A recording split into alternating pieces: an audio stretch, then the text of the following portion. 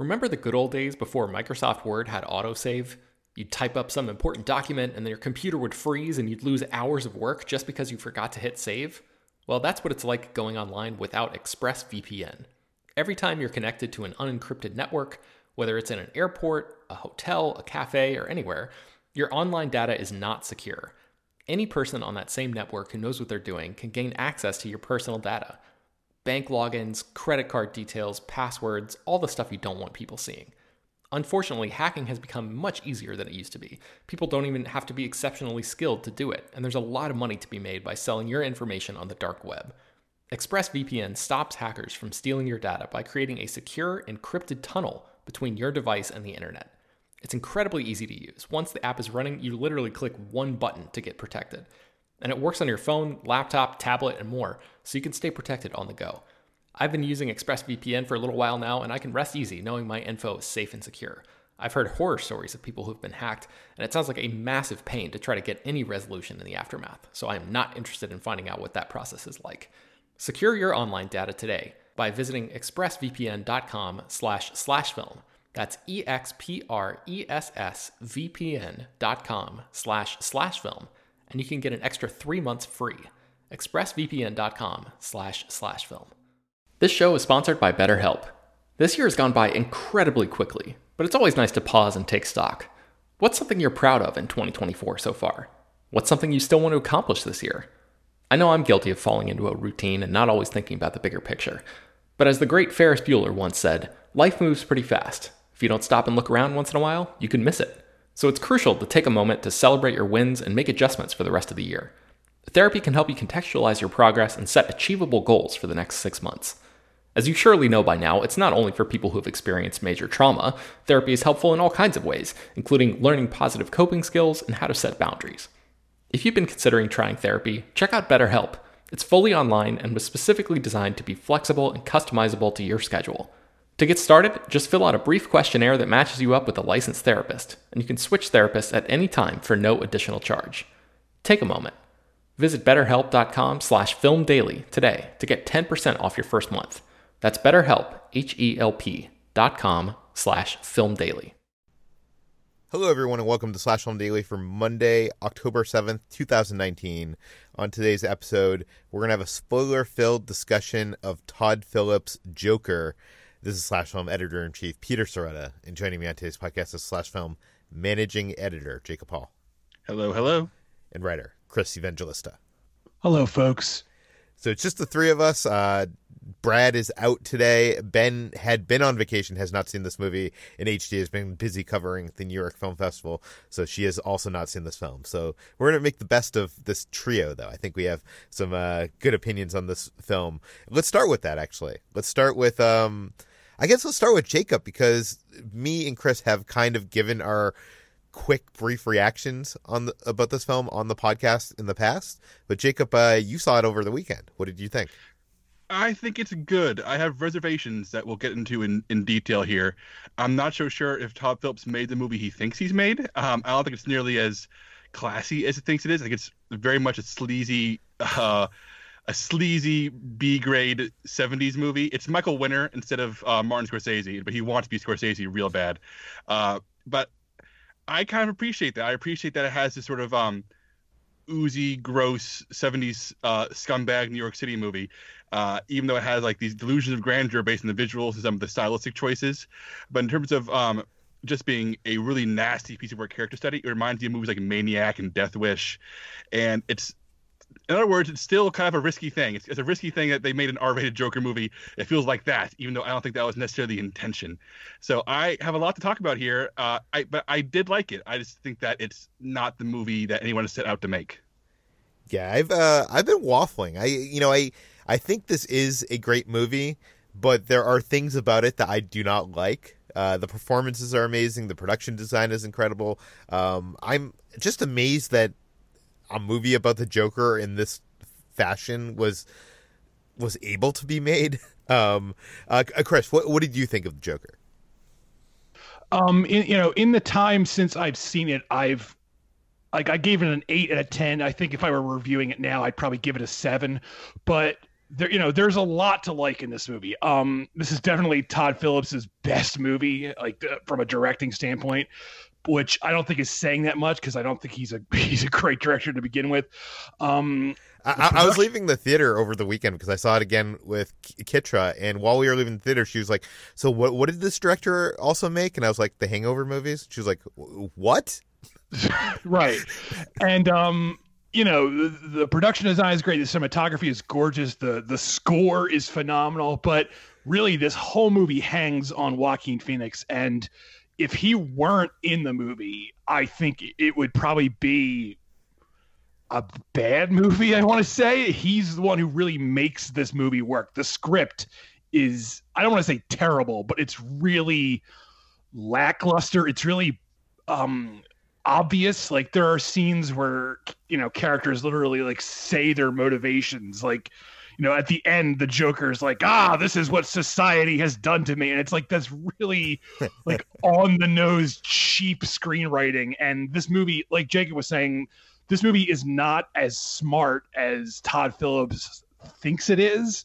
It's really sort of like a dumbed down version of a smart movie. But Joaquin Phoenix is so good that he elevates the material. And this is really his movie, because even though this movie is loaded with great actors, none of them really have like anything to do. They're all just sort of like standing around while Joaquin Phoenix does his own thing. And, the movie works really because of him.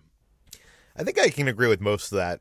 Okay, so we're going to get into the spoilers. So if you have not seen Joker, tune out now, because we're going to start discussing some of the twists and turns of this movie, which are some big things. So you had your chance. Now we're going to get into it. Let's talk about twist number 1. It is revealed that Thomas Wayne is Arthur Fleck's father, or not. And this is interesting because when I was watching the movie, I was like giddy in my seat. I was like, oh my God, Todd Phillips is changing canon in a way that like I did not expect. This is like, what does this mean? What could this mean? Jacob, when you were watching this film, you're at this point in the film where that is revealed, like, what were you thinking? Like, how does this change the Batman mythology, if that is to be taken in for what it's worth? I was dreading it, Peter, and it's because I'm so tired of villains and heroes having these shoehorned in personal connections. It's like making Blofeld James Bond's adopted brother and Spectre. No, thank you. I hate that. For me, the beauty of the Joker and Batman relationship is that they are from two completely separate worlds, and they're sort of born together and come together because of the choices they've made, not because of a bloodline.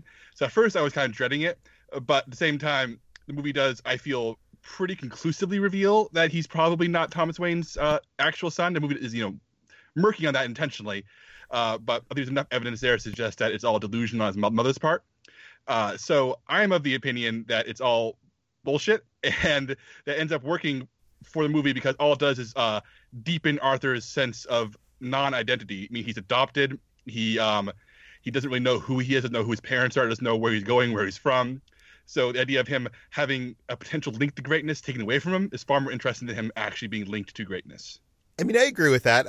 I will note that there are things in this movie that make it a bit you said murky, and I think that's a good word because it's revealed later on that that Arthur Fleck's mother was kind of she was kind of crazy, and she might have been delusional, making up this whole relationship with Thomas Wayne. There's this whole report that he comes in contact with, but then later on in the movie we see a moment where he takes the picture of his mother and like crumples it, and on the back of the picture it said I love your smile" or something, TW, which seems to add fuel to the fire that there might have been something there. Unless she wrote that message. Yeah, I mean, that is that's a good point. Very good point. But I guess, watching this a second time, I think, am I the only one here who has seen it 2 times now? Yeah, I believe so. Yeah, I was hoping that there would be more layers to uncover when seeing, because, you have this movie with an unreliable narrator. I was wondering if there was going to be stuff like that first meeting between Thomas Wayne and Arthur Fleck in the bathroom. I was hoping that there was going to be more kind of like in that performance, be more undercurrents of there's something more there. But the guy that played Thomas Wayne was really playing it how it's, I guess presented that, he like, there's not a moment where he looks at Arthur Fleck and he's like, wait, this is my son or anything like that. I don't feel like there's a moment there. Like, Chris, what do you think? Do you think that this Thomas Wayne thing is made up by his mom, or do you think that that it is actually true? I think it's made up, but it's left in a way that you could read it in different ways if you want to. I personally buy it as, his mom is crazy and she made it up, and I think it works better on just like a character front, because I feel like Jacob, I think it's like kind of cheapens the character a little if it's like, oh, he's Batman's brother, like making him, this literal orphan who's, all on his own. I think that works better for a character. And in a way that actually ties him into Batman even more, because Batman ends up becoming an orphan, obviously. So I kind of like the parallel of that way, that these characters are both orphans from this like traumatic past. And I don't really like the Thomas Wayne is his secret father thing. And I don't think they really present it as any other way in the movie, but you can, draw your own conclusions. Yeah, it's interesting. We posted this interview, this Q&A session with Todd Phillips and Joaquin Phoenix. I posted on this podcast a couple weeks back. We had to cut out some questions there that were spoilery, and some of that had to do with the interpretation of this movie. And the interesting thing that came out of that, which we have not published on the site yet, but is that Todd Phillips claimed that him and Joaquin Phoenix never had the discussion of what is real in actuality in any of this. Like, any of the things that can be interpreted in this movie, they never had the discussion of what their interpretations were, and they weren't even sure that their interpretations would line up. Which, is that good or bad? I think that probably goes more towards what you're saying, Jacob, that I'm not sure Todd Phillips made the movie he thinks he made, because I feel like someone like Scorsese would have those conversations. I'm not so sure. I'm going to play devil's advocate for Todd Phillips here. And if he wants Joaquin Phoenix to play somebody who's so completely lost and confused and does not know what's true, what's real, what's not, maybe withholding information is actually vital to getting the performance he needs. Oh, they haven't given Todd Phillips too much credit, Peter. Chris, you wrote up a story today about one of the cast members talking about this twist. What did we learn from his interview? So Brett Cullen, who plays Thomas Wayne, he was asked about it, and he actually says that he thinks there was actually an affair between his character and the Joker's mother. Her name is Penny. And that Thomas Wayne is actually the one who had her institutionalized, which I don't really get that from the movie, but that's just his sort of like reading. It's not like him saying this is definitely what happened. This is just basically this actor's interpretation of the character. So again, make of it what you will. I don't buy it that way, and I don't really get that from the way the film shows it, but that could either just be Todd Phillips is a bad storyteller, or I wasn't paying close enough attention. I don't know. I feel like I don't even feel that from that actor's his presentation in that scene. Like, I don't feel like I got that there was another layer to that. Like, no, not at all. Yeah. Okay, let's talk about the second twist. This one is that his girlfriend is kind of completely imagined, or his relationship with what's her name? Right. I'm positive they never say her name in the movie. They do not mention it all in the actual dialogue of the film, but I think she's credited as Sophie or Sophia. Yeah, I think it's Sophie because there's a track on the soundtrack called "Following Sophie," so that's her name, but they never say it in the movie. Yeah, this twist sucks, Peter. This twist sucks hard because you see it coming the moment they have their first date sequence. Oh, I totally did not see it coming. I will say this: it made me mad. It made me angry because I was watching this movie and I was like, first of all, there's no way after this guy is like following her through the streets of Gotham that she would like, want to be in any kind of relationship with her. I was like, this is bullshit. Like, Todd Phillips is, this is bad storytelling. And And I was, when the rug was pulled out from underneath me, and it was revealed that she like they never actually had a relationship, that made it more okay. But I guess so. You saw that coming from the first introduction. Part of goodness, I just feel like we've seen so many movies where someone's imagining someone there with them the entire time, and Joker uses the exact same language of those scenes, which is that character exit scenes before somebody else arrives. They only ever interact with the characters imagining them. Just the basic framing and language of how she enters and leaves scenes like tipped it off for me from moment one. So, right. And also since she's so it's pretty much like the only significant female character who is not his evil mother is just a complete waste of space in the fantasy, and it could be fine maybe, but like why is Zazie Beetz here? I mean, I feel like she's so completely wasted. I did not care for this subplot whatsoever. How about you, Chris? No, it's bad. It's and I feel so bad for. I mean, I shouldn't say I feel bad because I'm sure Zazie Beetz got paid very well to be in this movie, but she's a really great actress and she has nothing to do. There's one scene where she gets something to do, and it's the scene where it's the big reveal where he just like goes into her apartment and she clearly has no idea like really even who he is. And the way she handles that scene is so good that it makes me angry that Todd Phillips then does the cheap Fight Club thing where he cuts back to every single shot that she was in, and it reveals that Joaquin Phoenix is just like standing alone. It's like, we get it. We don't need these flashbacks. First of all, they're literally from Fight Club. Second of all, the way she acts the scene out pretty much sells you on what is going on here. I will say, there is a caveat here. The way it's handled in the movie is a million times better than it was handled in the screenplay, which by now everyone knows has leaked online, and I read it. A bunch of people read it, and the way the character is handled in the screenplay is so much worse. So they actually do sort of have. How is it worse? I'm going to tell you right now. So They actually do have a relationship in the screenplay, but then it's revealed that she's really just sort of like going on like pity dates with him. She sort of feels bad for him. And then there's a point where he sees her like kissing some other guy, and her daughter is there with them.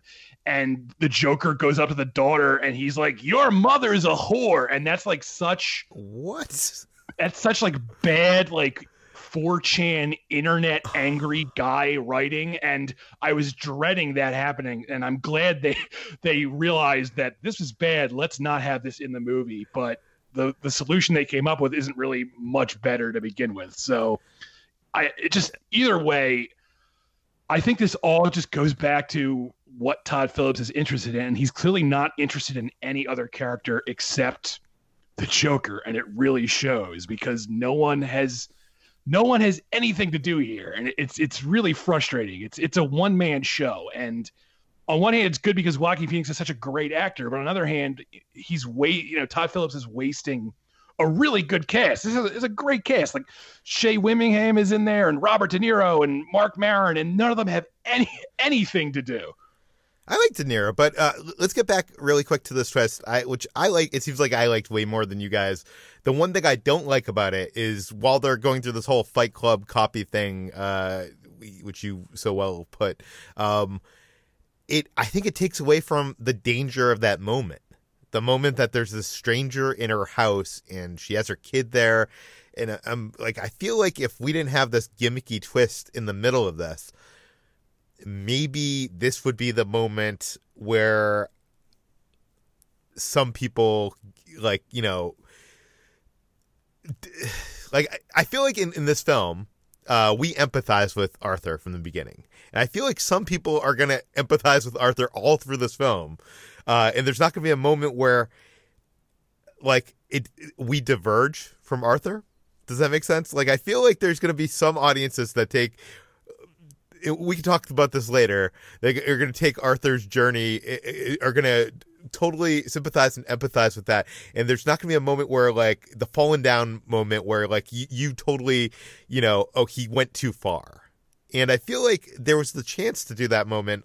Do you think he killed Sophia? No, I don't get that from that scene. No. I think the one thing the movie is not shy about is when the Joker kills. I mean, so much of the movie is depicting his hazy life where days bleed into each other and nothing is ever clear to him. the movie only comes to like razor sharp focus when he's murdering people, and those murders are depicted like full on screen. So I really think that if he did kill her, we would have saw it. Yeah. Let's talk about the death of Murray, the character played by Robert De Niro. That comes out of like nowhere. I mean, we kind of expect that something's going on here. Like it's ramping up, the tension in the air. I mean, it was teased that he was going to kill himself on air. Right. That's what it was teased. But that gun kind of comes out of nowhere, and the blood. It's a really shocking. Like the people in my theater that I saw it this weekend, like loudly gasped. It was. I mean, yeah. The one thing this movie does really well is the way it handles its violence in this very unglamorized way. It's very ugly, brutal violence. It's not like stylized. It's not even like glorified the way like Rob Zombie movie violence is. It's very blunt. It's very to the point. And I give the film credit for that, because I actually have to disagree with you, Peter. I don't think we really, I mean, at least from the way Phoenix plays this character, I never really ever felt bad for Arthur. I feel like Phoenix does such a good job of playing him as this like detestable creep that you might like pity him in the way like you pity some like pathetic loser, but there's never a moment where I was like, I feel bad for this guy, just because the way he plays the character is so like gross, and it's just like his body language and the way he behaves, and like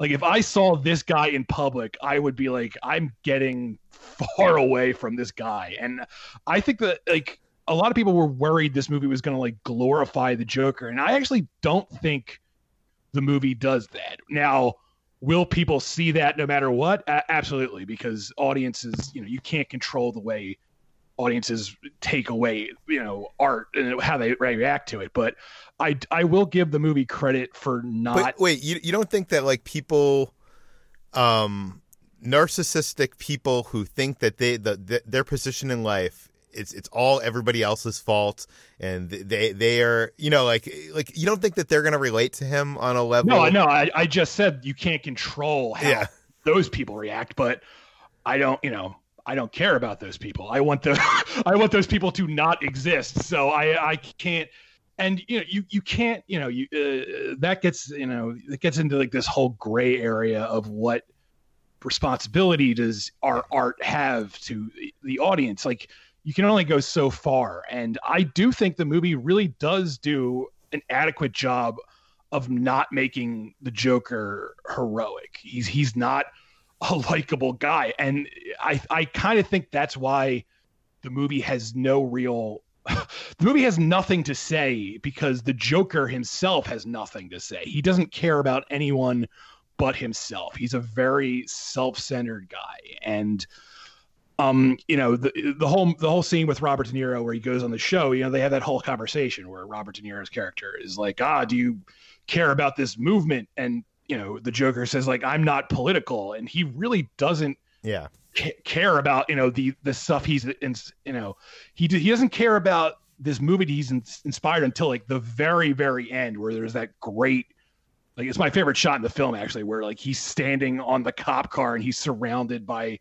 people who are cheering him on, and it's finally dawning on him that like, he is important to these maniacs. And boy, oh boy, do I wish Todd Phillips had ended the movie there. But because Todd Phillips can't get out of his own goddamn way, he tacks on this really shitty post scene where the Joker is in the hospital and he starts dancing, and we don't need any of that. The movie... Before we get to that, let's talk about Thomas Wayne's death. Because this is a Batman movie, you have to show Batman's father and mother getting killed, right, Jacob? Oh, goodness. I have such mixed feelings on this, because as a comic book nerd, since the Joker and Batman are like this circular creation, they both create each other in numerous ways. The idea of Batman's parents being killed by a movement started by the Joker is circular in a way I appreciate, especially if we imagine this Batman grows up to fight this Joker. So I'm torn, because I think that there's something elegant about that, about how the Joker is indirectly responsible for creating Batman, and maybe Batman's indirectly responsible for, fighting the Joker later on. But at the same time, it's like did they really have to break the pearls again? Like every single Batman movie features Martha Wayne's pearls getting broken and scattered across the ground. I feel like that's iconic, though. Like you can't do a Martha Wayne death without the pearls. Yeah, but for a movie that's otherwise kind of embarrassed to be a comic book movie, and I think it is, it feels really, really weird when they grab that touchstone. What do you think Phillips is trying to say by having the movement kill them and not Joker himself? This is where we'll get to this soon enough, but the movie is such a shotgun blast of noise, with each note signifying something, but not quite forming a song. And this is just a shotgun blast of noise that does not quite form the symphony that I think he thinks he's making. Because at times, Thomas Wayne is depicted as being Trump. At times, he's depicted as being, the swamp that Trump claims he wanted to drain. He's hard to have his cake and eat it too. The metaphor is so unclear that it's not clear if we're watching a liberal uprising take down a fascist or a fascist uprising take down, a corrupt liberal. It is unclear to the point where I find it frustrating. I wanted to get into this Trump thing later, but let's get into this now because, I think it was Alec Baldwin was up for the role of Thomas Wayne, and he turned it down because of, I think there were scheduling conflicts or something. But he had this interview where he said he realized that he was basically paying Trump. And when I was at this Q&A with Joaquin Phoenix and Todd Phillips said, and this was not recorded, I think we were just like in discussion outside the screening. He was talking about that, and he was like, I never intended Thomas Wayne to be Trump. And he said, if anything, to me, Joker represents Trump. And to me, that makes it even more baffling. What is he trying to say here? He's trying to say he doesn't understand his own movie because he is a bad screenwriter. I'm going to steal my wife's discussion about this. We had the exact same discussion driving home from the movie, and my wife's reading on this is that the Joker is very much a metaphor for Trump because here is a unqualified maniac who is in it only for himself, who rallies a movement of people who are so angry that they don't know what to take it out on around him, elevates himself to a position of power, and it's just all noise and anger in search of something, and they found it in a form of somebody who only has the worst interests of the world in mind, which is actually a really solid reading, and that's why I'm delivering it here. I'm not sure if I agree with it, but it's the way my wife took it, and I think it's worth sharing here for sure. That is, now that you put it like that, I can sort of see that, but I feel like that applies more to Bane in The Dark Knight Rises than it does the Joker here. Part of one of the things I'm so frustrated about with this movie is the period setting. Like, it's set in the 80s, and it's set there for literally no reason. There's no reason to set this in the 80s other than Todd Phillips wanted some sort of period it's the aesthetic. Setting. Exactly. It's only for aesthetic. And I wish he had done something. Like, if you're there's actually moments in this film that don't work because it's set in the 80s. Like, there's a moment where Murray plays this tape of him from this comedy club. Who was at the comedy club with a huge camcorder in the 80s and taped it and sent it into Murray? Yeah, it sets up in the back room where he's waiting. There's a TV showing all the performers playing. So I think you're. Oh, is it? Okay. It's set up that way, but you're right. It is very odd, and but what I'm trying to get to here is like, if they're going to set this in the 80s and you want to have some sort of political subtext, you could have easily tied it into the Reagan era, which is ripe for interpretation and parody, but he never does that. I never even get the sense that Ronald Reagan exists in the world of this film. It just and it really irks me that it's set in the 80s just because he needed some sort of period setting. And if you're not going to do anything with that, it's just, why bother at all? Do something with it, or, set it now, in this era that we're in, and tie it into what's going on now. There's a way to do that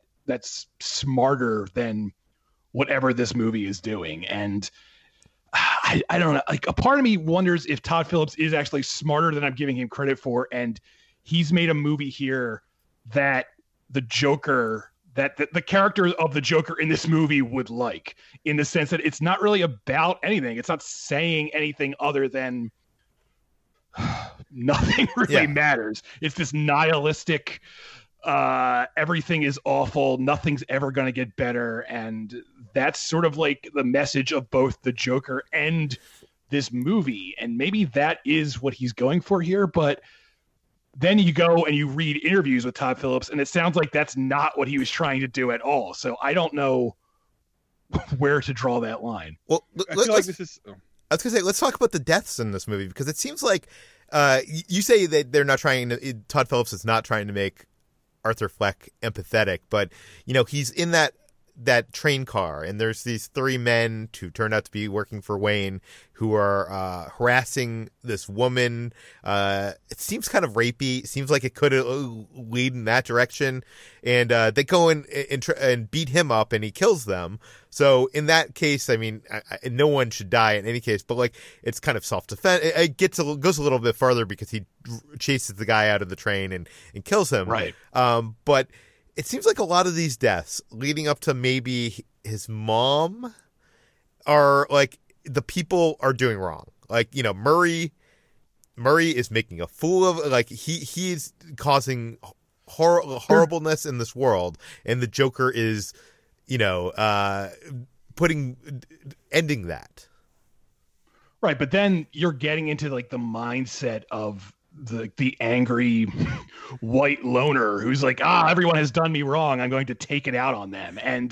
But I think that's what I'm worried about. I'm worried about that angry white loner seeing this movie. And but Peter, you can't control. I mean, I wish we could control that, but like, this is nothing new. I mean, like, John Hinckley shot Ronald Reagan because of what he blamed on Taxi Driver, which is, the movie this film owes the most to. And I wish we could control that, but we can't. I just wish there was more of a message. Not a message.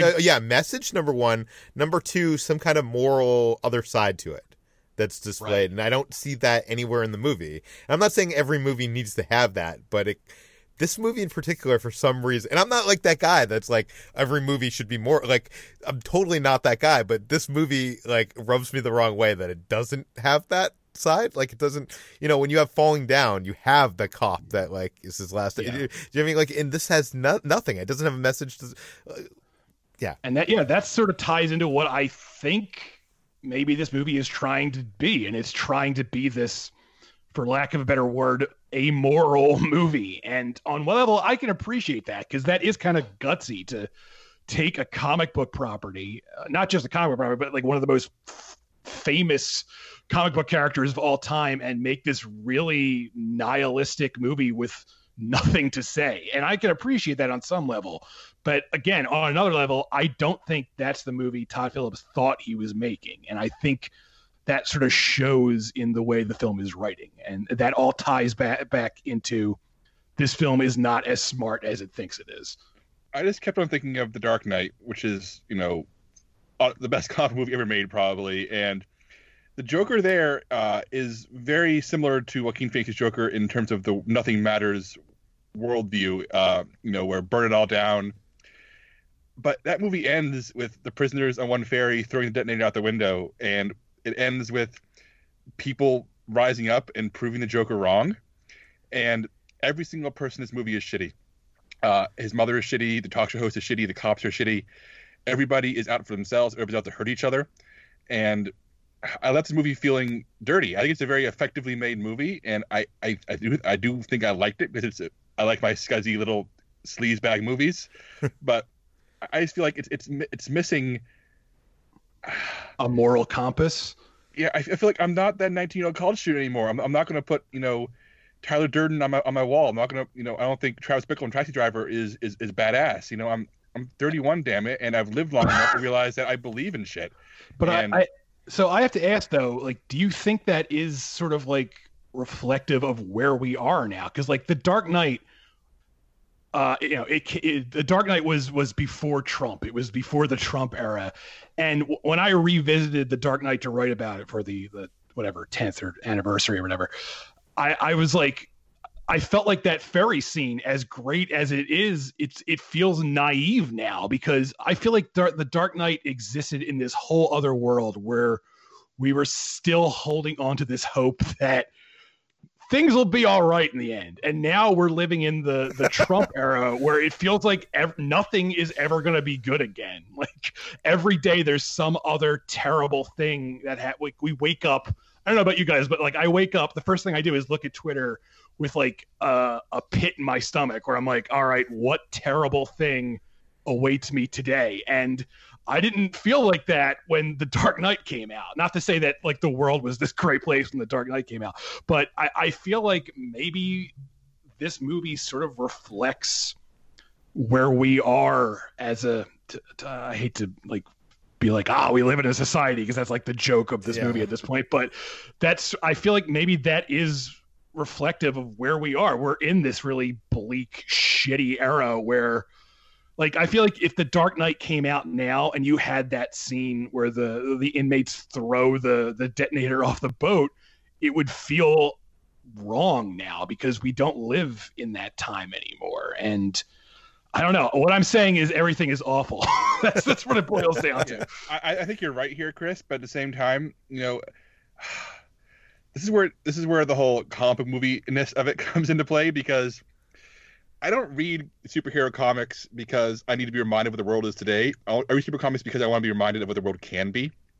And Batman is about, taking a human being and pushing him to his limits to the point where he becomes the ultimate force for good. And the Joker is meant to be the challenge to somebody who is set a moral compass for himself to be the best person possible to save the world.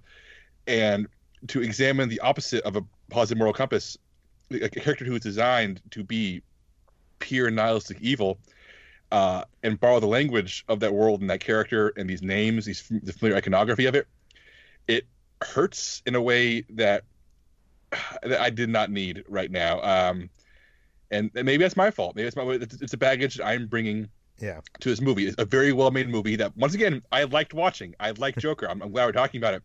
But I feel like by ignoring the counterbalance to the Joker, they're ignoring what makes the Joker an effective villain in the first place, what makes him stand out in the comic book world, and what makes Heath Ledger's version of the Joker so memorable is that he's a counterbalance to Batman. And removing any kind of counterpoint from the movie makes me feel like, oh, this is an admission the world's not going to get better, instead of a question of how can we make it better. And for me, that's not what I want out of a movie like this. But maybe I'm wrong.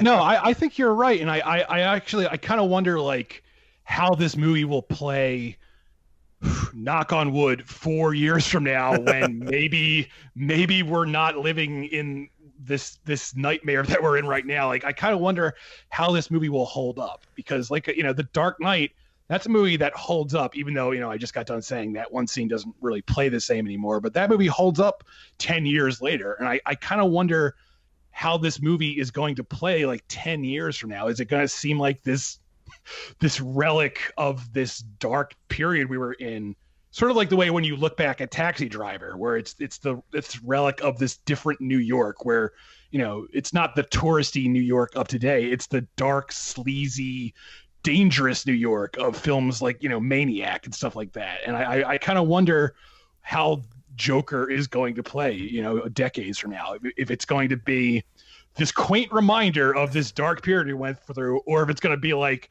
how naive we were. Things got so much worse. Yeah. We have so much more to talk about. You mentioned before that end credit scene, or like that last scene where we see Arthur. He is in the hospital. He's in, what is that, Arkham Asylum, I guess? I think they call it Arkham State Hospital, because this isn't a comic book movie, Peter. Yeah. This is an adult movie for adults. And he's talking to that same woman from earlier in the movie where she was like his city-appointed social worker. Yeah. And Arthur laughs to himself, and she says, what? And you don't quite know what he's laughing at.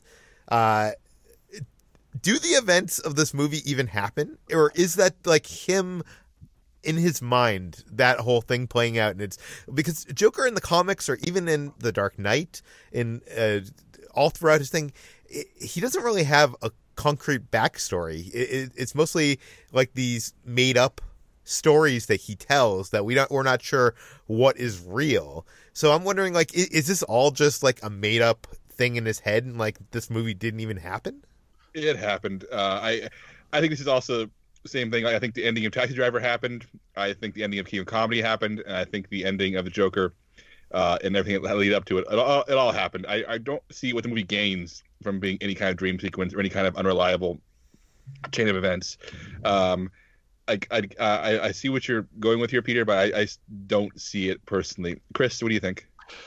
Boy, that thought hadn't occurred to me until today, because I think I read something somewhere else mentioning this. And boy, I hope that's not the case, just because I hate stuff like that.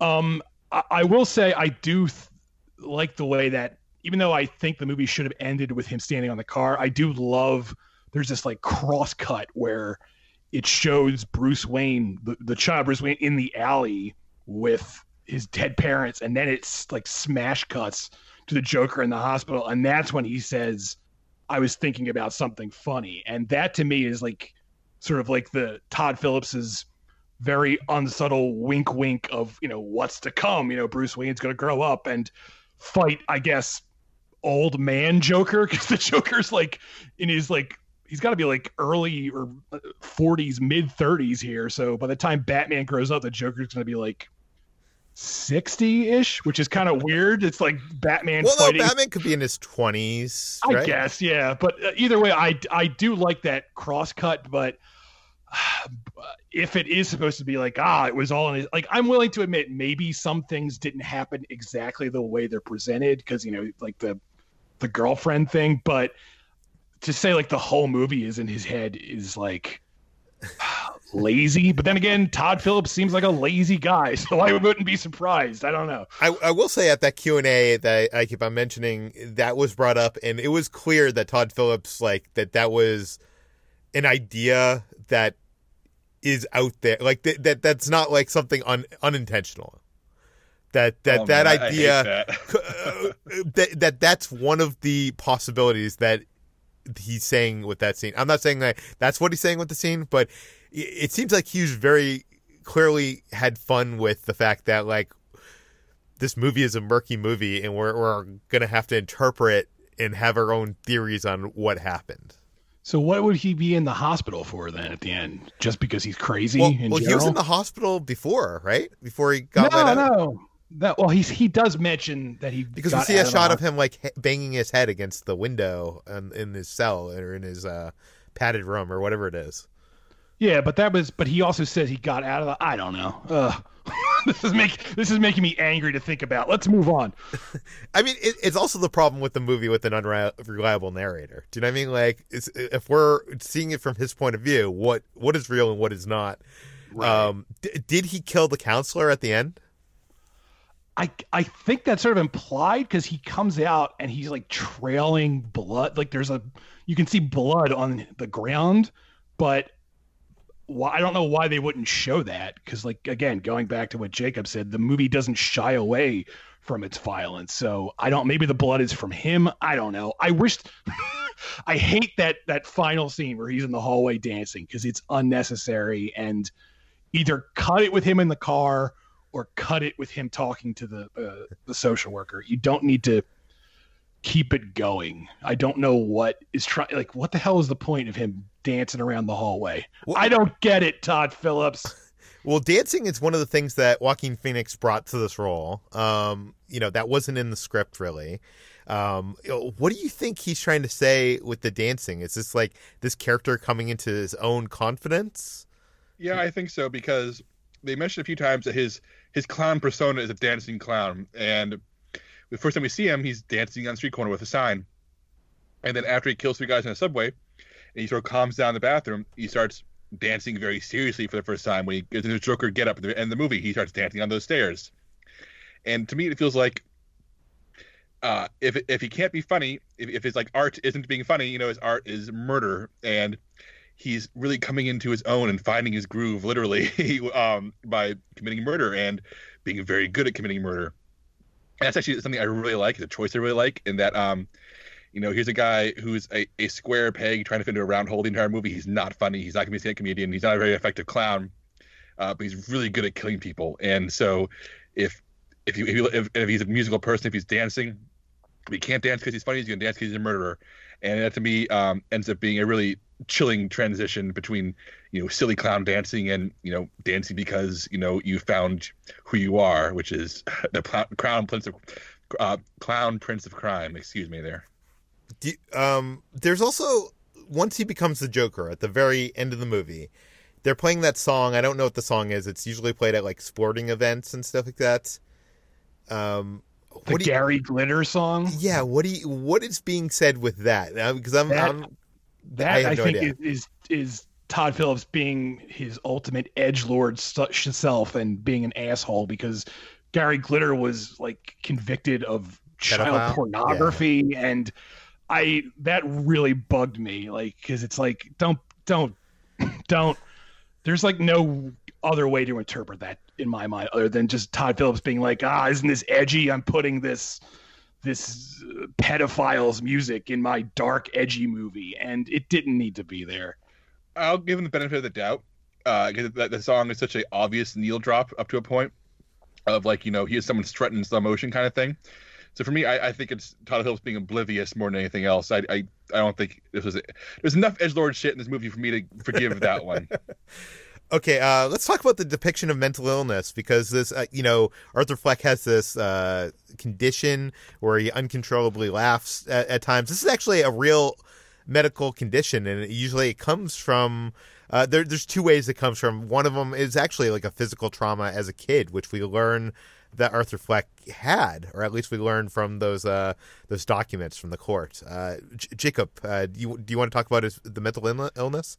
This is where the movie gets interesting in ways both good and bad for me, which is that unlike Chris, I think there's real notes of empathy and sympathy for Arthur Fleck, and that he's clearly suffering. He clearly is suffering from a variety of illnesses that we learn he takes 7 medications to combat, and there's no social safety net to keep him safe.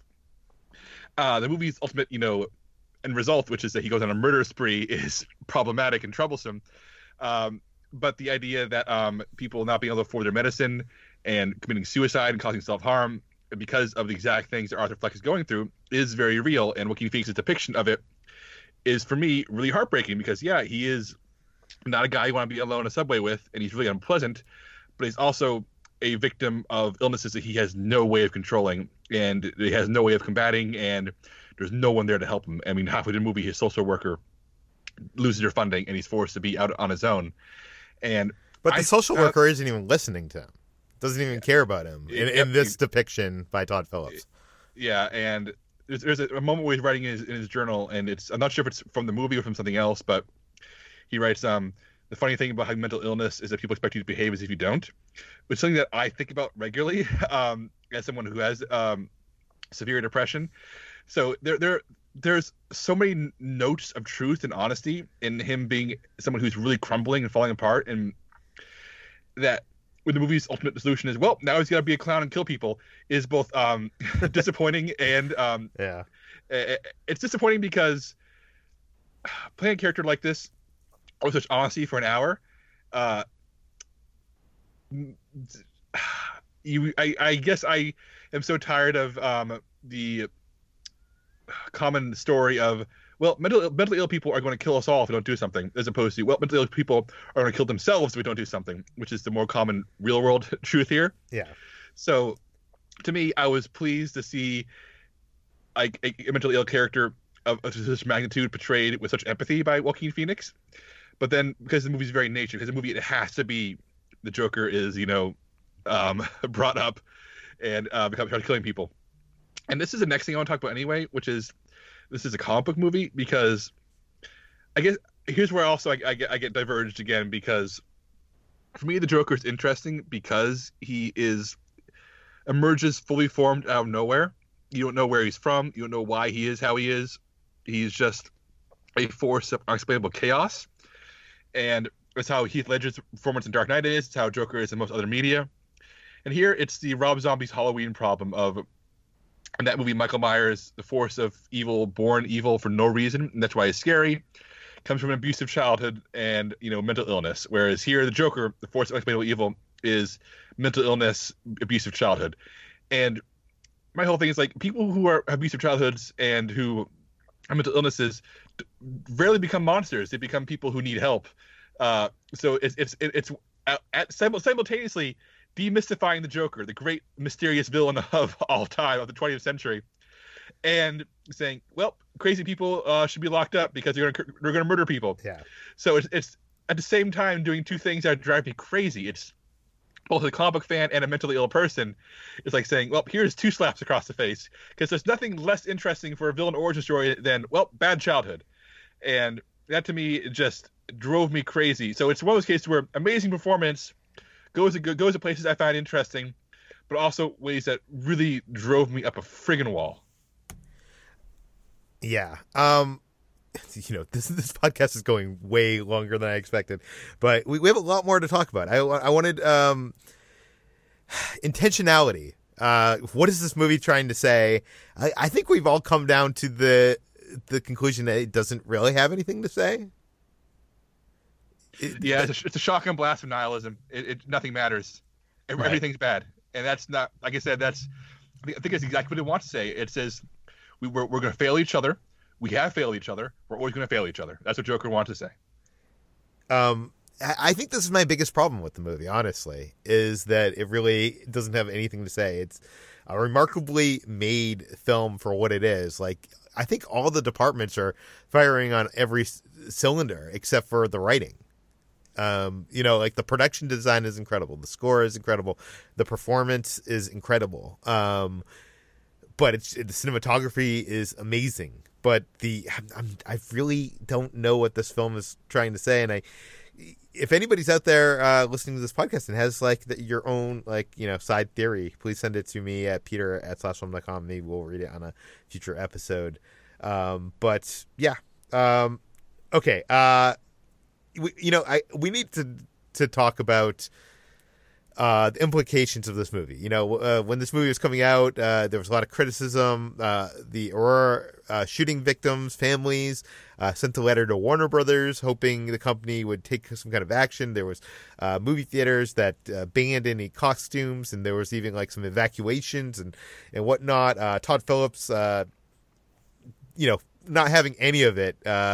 It's just comparing the film's violence to John Wick. I don't think the film's violent. This is the weirdest thing about this whole thing and we have to talk about this. I feel, but I don't feel. I agree with Chris. I don't think this film glorifies violence in any way, and I don't it. It seems so. It seemed like a lot of people were rushing to prejudgment before even seeing the film. In that respect, I do think this film might be dangerous for the wrong people to see. But that's no reason not to make the film. That's no reason not to release the film. But I don't think, I don't know. I just feel like someone that would see this film and take inspiration from it is not going to go into a movie theater and shoot up that movie theater of people also watching this film. That doesn't make any sense to me. I wanted to hear what your guys' thoughts were on the whole, is this movie dangerous? Well, all art is dangerous, Peter. All art. But in all seriousness, this is a really tricky question because I do think the wrong person could see this movie and feel vindicated by it and feel like, yeah, I should do what he does. But it's the same person who would have caused violence anyway. I mean, going to film school, people's dorm rooms are always Tyler Durden, Travis Bickle, I said earlier, all these anti-heroes who were figures of worship, Reservoir Dogs characters. And to me, it's either you're going to embrace the darkness anyway and through some other avenue, or you're not going to. I think Joker is going to inspire some people who are going to do bad shit already. By all means, a dangerous movie in the sense that it should be banned. I don't think any art is dangerous enough to be banned. But Chris, do you have any opinion on this? Yeah, like I said earlier, you can't control how people interpret stuff, and I don't think this movie is dangerous. I mean, as dark and violent as this movie is, I think people are sort of overselling the darkness, because I've seen movies 10 times darker than this, and I kind of think there's this weird built-in hype that. Well, it's also the whole Aurora thing with the right. Dark Knight Rises, which it turned out was not a guy that claimed to be the Joker.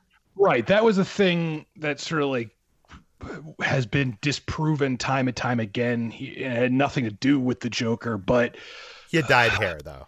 Yeah, but his hair was like orange, which is like not like so. It's look, I don't know. You know, it's tough to say, man, because people are going to do what they're going to do no matter what. If anything, I think this movie inspires like smoking, because when this movie was over, I was like, God, I need a cigarette, because he's like smoking like every like 10 seconds.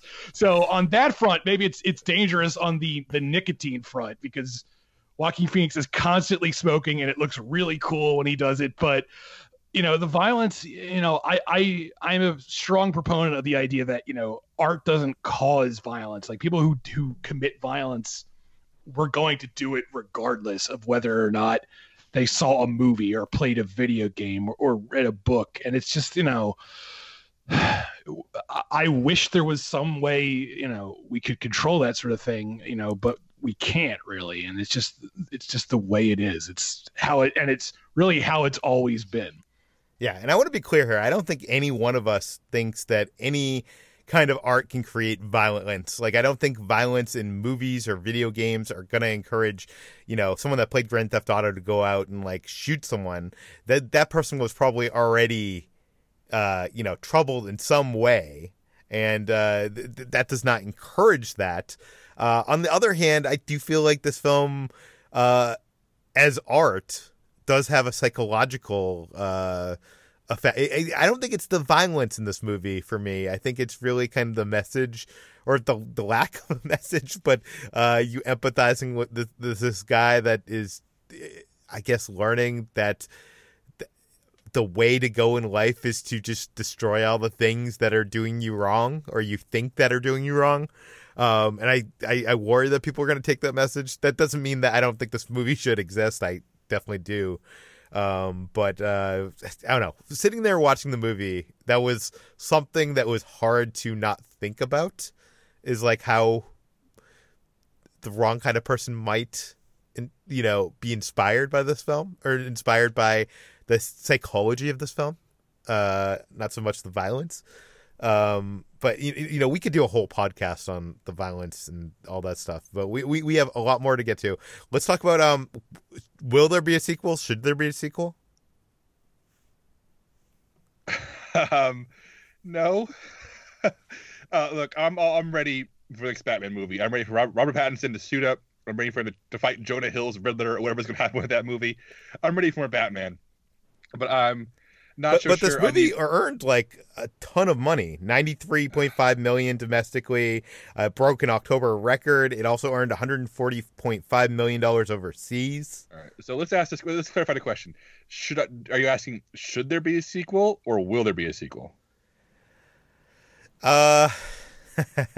I'm asking both. I will say this though, where this movie leaves off with Arthur Fleck in this institution and this movement going on because of him, I do think that probably is an interesting movie there that doesn't lead to like him versus Batman, but I don't know what that is.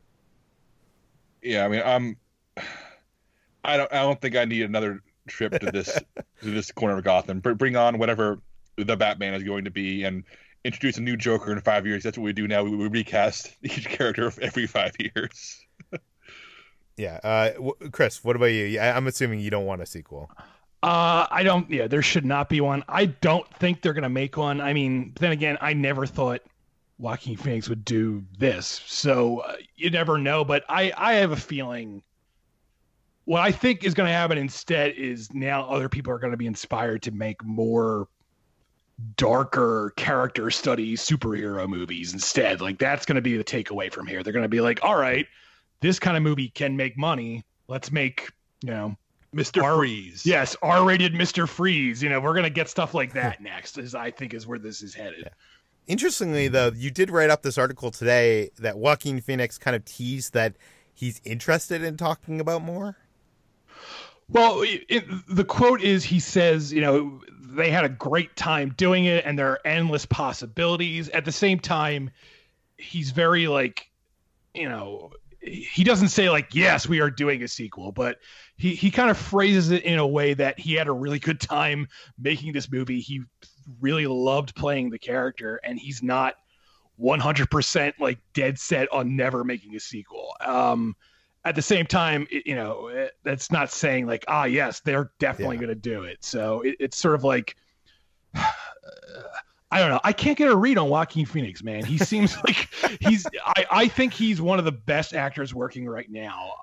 He's a phenomenal actor, and I never would have pegged him as someone who would be interested in like a franchise. But here he is talking like, yes, I love playing this part, and I don't know where he stands. Honestly, he doesn't seem like the type of guy who's like in it for the money. Obviously he gets paid, but I can't see that him being like the type of actor who like Warner Brothers is like, we'll give you all this money if you do a sequel. I can't see him being like, I don't think he has any interest in that. Right. Like, so I don't really know how this is going to turn out. Like fact that he's like not saying this is one and done, because he's turned down sequels and stuff like that in the past. Right. I don't know. It seems weird to me. It seems like a sign that they're talking about something, but we'll see. I feel like if there is going to be a sequel, we'll know sooner rather than later, because that's just how these things go. Like, they're not going to wait a year to announce it. They're going to lock that down soon. So if there is going to be one, we'll know like within a month. Okay, we just have a few more things. One thing that was brought up to me by Eric Eisenberg from Cinema Blend. I was at a wedding with him this weekend, and he brought up that all the clocks in the background of this movie have the number 1111. What do you think that means? I remember this because this is the second film of the year to have 1111 featured prominently after Jordan Peele's Us from earlier this year. Also featured this, and we looked it up then, and the most common thing we could find was that there's a biblical verse, Jeremiah 11:11, that goes, "Therefore thus saith the Lord, behold, I will bring evil upon them, which they shall not be able to escape, and though they shall cry unto me, I will not hearken unto them." So is this the Jordan Peele and Todd Phillips both find the same Bible verse and put it in their movies? I mean, it's possible. I mean, I feel like, what was the first big film to do that? Like Magnolia, to like hide like a Bible verse in the background of every scene. I remember that being really powerful when I first saw the film. 11:11. I know some people online think it's like the duality of narcissism in a mirror. I'm not sure if that makes sense.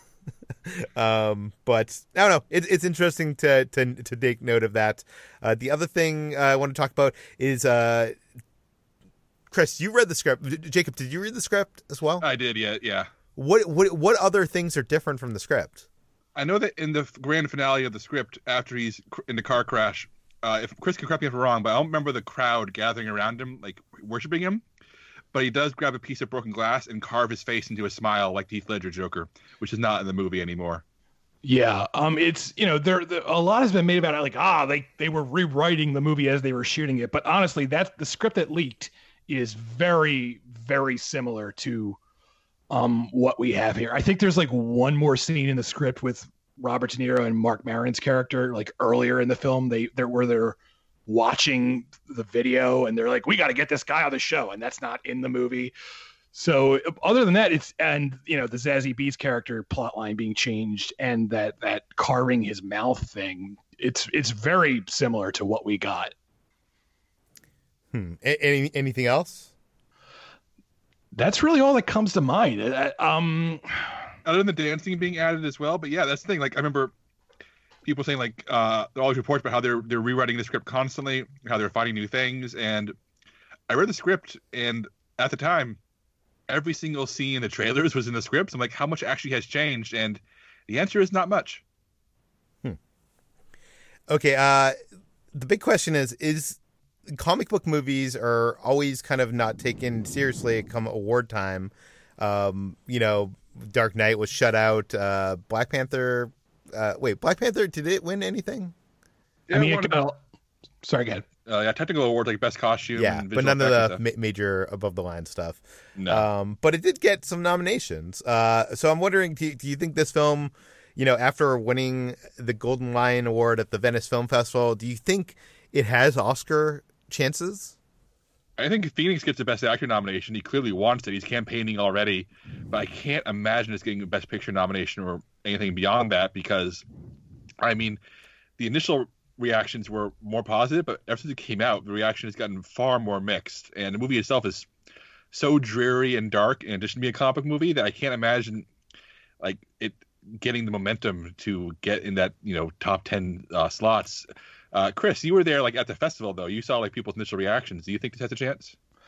I do think the only thing it really has a chance for is Phoenix, and I wouldn't be surprised if he gets shut out just because the movie is so dark. And you don't think production design? I feel like the production design in this maybe film I really it all depends on how hard Warner Brothers is going to push this, and if they push it hard enough, maybe. But like the thing that reminds me most of performance wise is like Jake Gyllenhaal in Nightcrawler. That to me was like such a killer performance, and I was like, he's got that Oscar nom locked up, and he didn't get nominated for that. So I could sort of see that same thing sort of happening here, where everyone's like, man, that performance is great, and then the Oscars just like shut it out anyway. Maybe like it gets a Golden Globe. I don't know. Like it really is going to depend on how hard Warner Brothers wants to push this. I don't know if they have anything else this year off the top of my head that's like a prestige picture, so maybe this is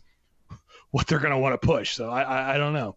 Hey, Chris, random tangent. I apologize for bringing this up so late, but speaking of Nightcrawler, Jake Gyllenhaal is the Joker in Batman sequel versus Robert Pattinson. Can we get behind this? Yes, I would see that. Make it happen. Are you listening, Matt Reeves? Let's do it. Okay. Lastly, one last thing. Todd Phillips, I mean, we've talked a bit of him kind of borrowing or being inspired by or ripping off Martin Scorsese with this film. Like, is there enough Todd Phillips here, or is he just playing a cover? Jack Giroux actually wrote an article for us today about how only Todd Phillips could have made the Joker movie. And it's a really compelling look at how this movie really does echo many of the ideas and concepts that were present in Phillips' comedies. So having read that, I feel like there is a lot of Phillips in here, more so than I would have given credit for before I read that article for the site. At the same time, yeah, this is clearly Todd Phillips saying, I want to make my Taxi Driver, I want to make my King of Comedy. But as mentioned at the top of the show, trying to mimic Martin Scorsese means you look like a 70s schlockmeister like Michael Winner instead of Scorsese. And for me, that's fine. I enjoy my 70s schlock, but it's like trying to, it's a mediocre cover of a masterpiece when it comes to, actually mimicking that style. Chris, you're a big Scorsese fan. Like, is this something of its own, or is it like, does it just feel like it's playing the same notes? No, to me, it's playing the same notes. I mean, Todd Phillips is definitely a nihilistic guy. Like those Hangover movies. I mean, I only saw the first one, but I remember it being fairly nasty and mean-spirited. So on that front, it makes sense that this is a Todd Phillips movie, but I don't remember anything in that, or what else did he direct? Like Old School or anything that looks like anything like this movie. There's a lot of wide shots. There's a lot of there's just stuff he doesn't tend to do as a stylist, and I really think it's just him studying Taxi Driver, studying The King of Comedy, studying also it owes a lot to like William Friedkin. It owes a lot to The French Connection. It's like him studying movies from that era and being like, aha, I'm going to do this. And there's nothing wrong with stealing. Everyone steals. Quentin Tarantino steals a lot of stuff, but he's also a really good filmmaker. So he knows how to steal and make it his own, whereas Todd Phillips doesn't. And I think that's the big distinction here. Do you think this is going to prevent Phillips from getting any nominations, like even smaller awards, not even just like Oscars? God, I don't know. If the Green Book guys can get all those Oscars, then I guess Todd Phillips can do it too. So who knows? I could see him getting some sort of like Independent Spirit Award type nomination or something like that. But I don't know. I will say this much: Joker better than Green Book. Put it on the poster, WB. Yes, it's got that going for it. Okay, we've done over an hour with the spoiler discussion of the Joker. You can find links to all the articles we mentioned in today's podcast in the show notes. That includes Josh's spoiler review, Chris's Dark Knight piece, and that Jack Giroux piece as well. You can find more of all of us at slashfilm.com. You can find this podcast, Slash Film Daily, published every weekday on iTunes, Google, Overcast, Spotify, all the popular podcast apps. Please feel free to send us your feedback, questions, comments, concerns to us at peter@slashfilm.com. And please rate and read this podcast on iTunes. Tell your friends. Spread the word. We'll see you tomorrow. I think it was a good chat, though, guys. Yeah. For as much as I think this movie is about nothing, there is a lot to talk about, believe it or not, which is kind of weird. Yeah, it's interesting. I think the movie we've talked about for a while now, and there's like so many like individual images and ideas, not even ideas, images and moments that set fire in my brain. I just wish that the fire spread somewhere interesting. Like, yeah, if I had to take this or Justice League, I will take this over that like, any time.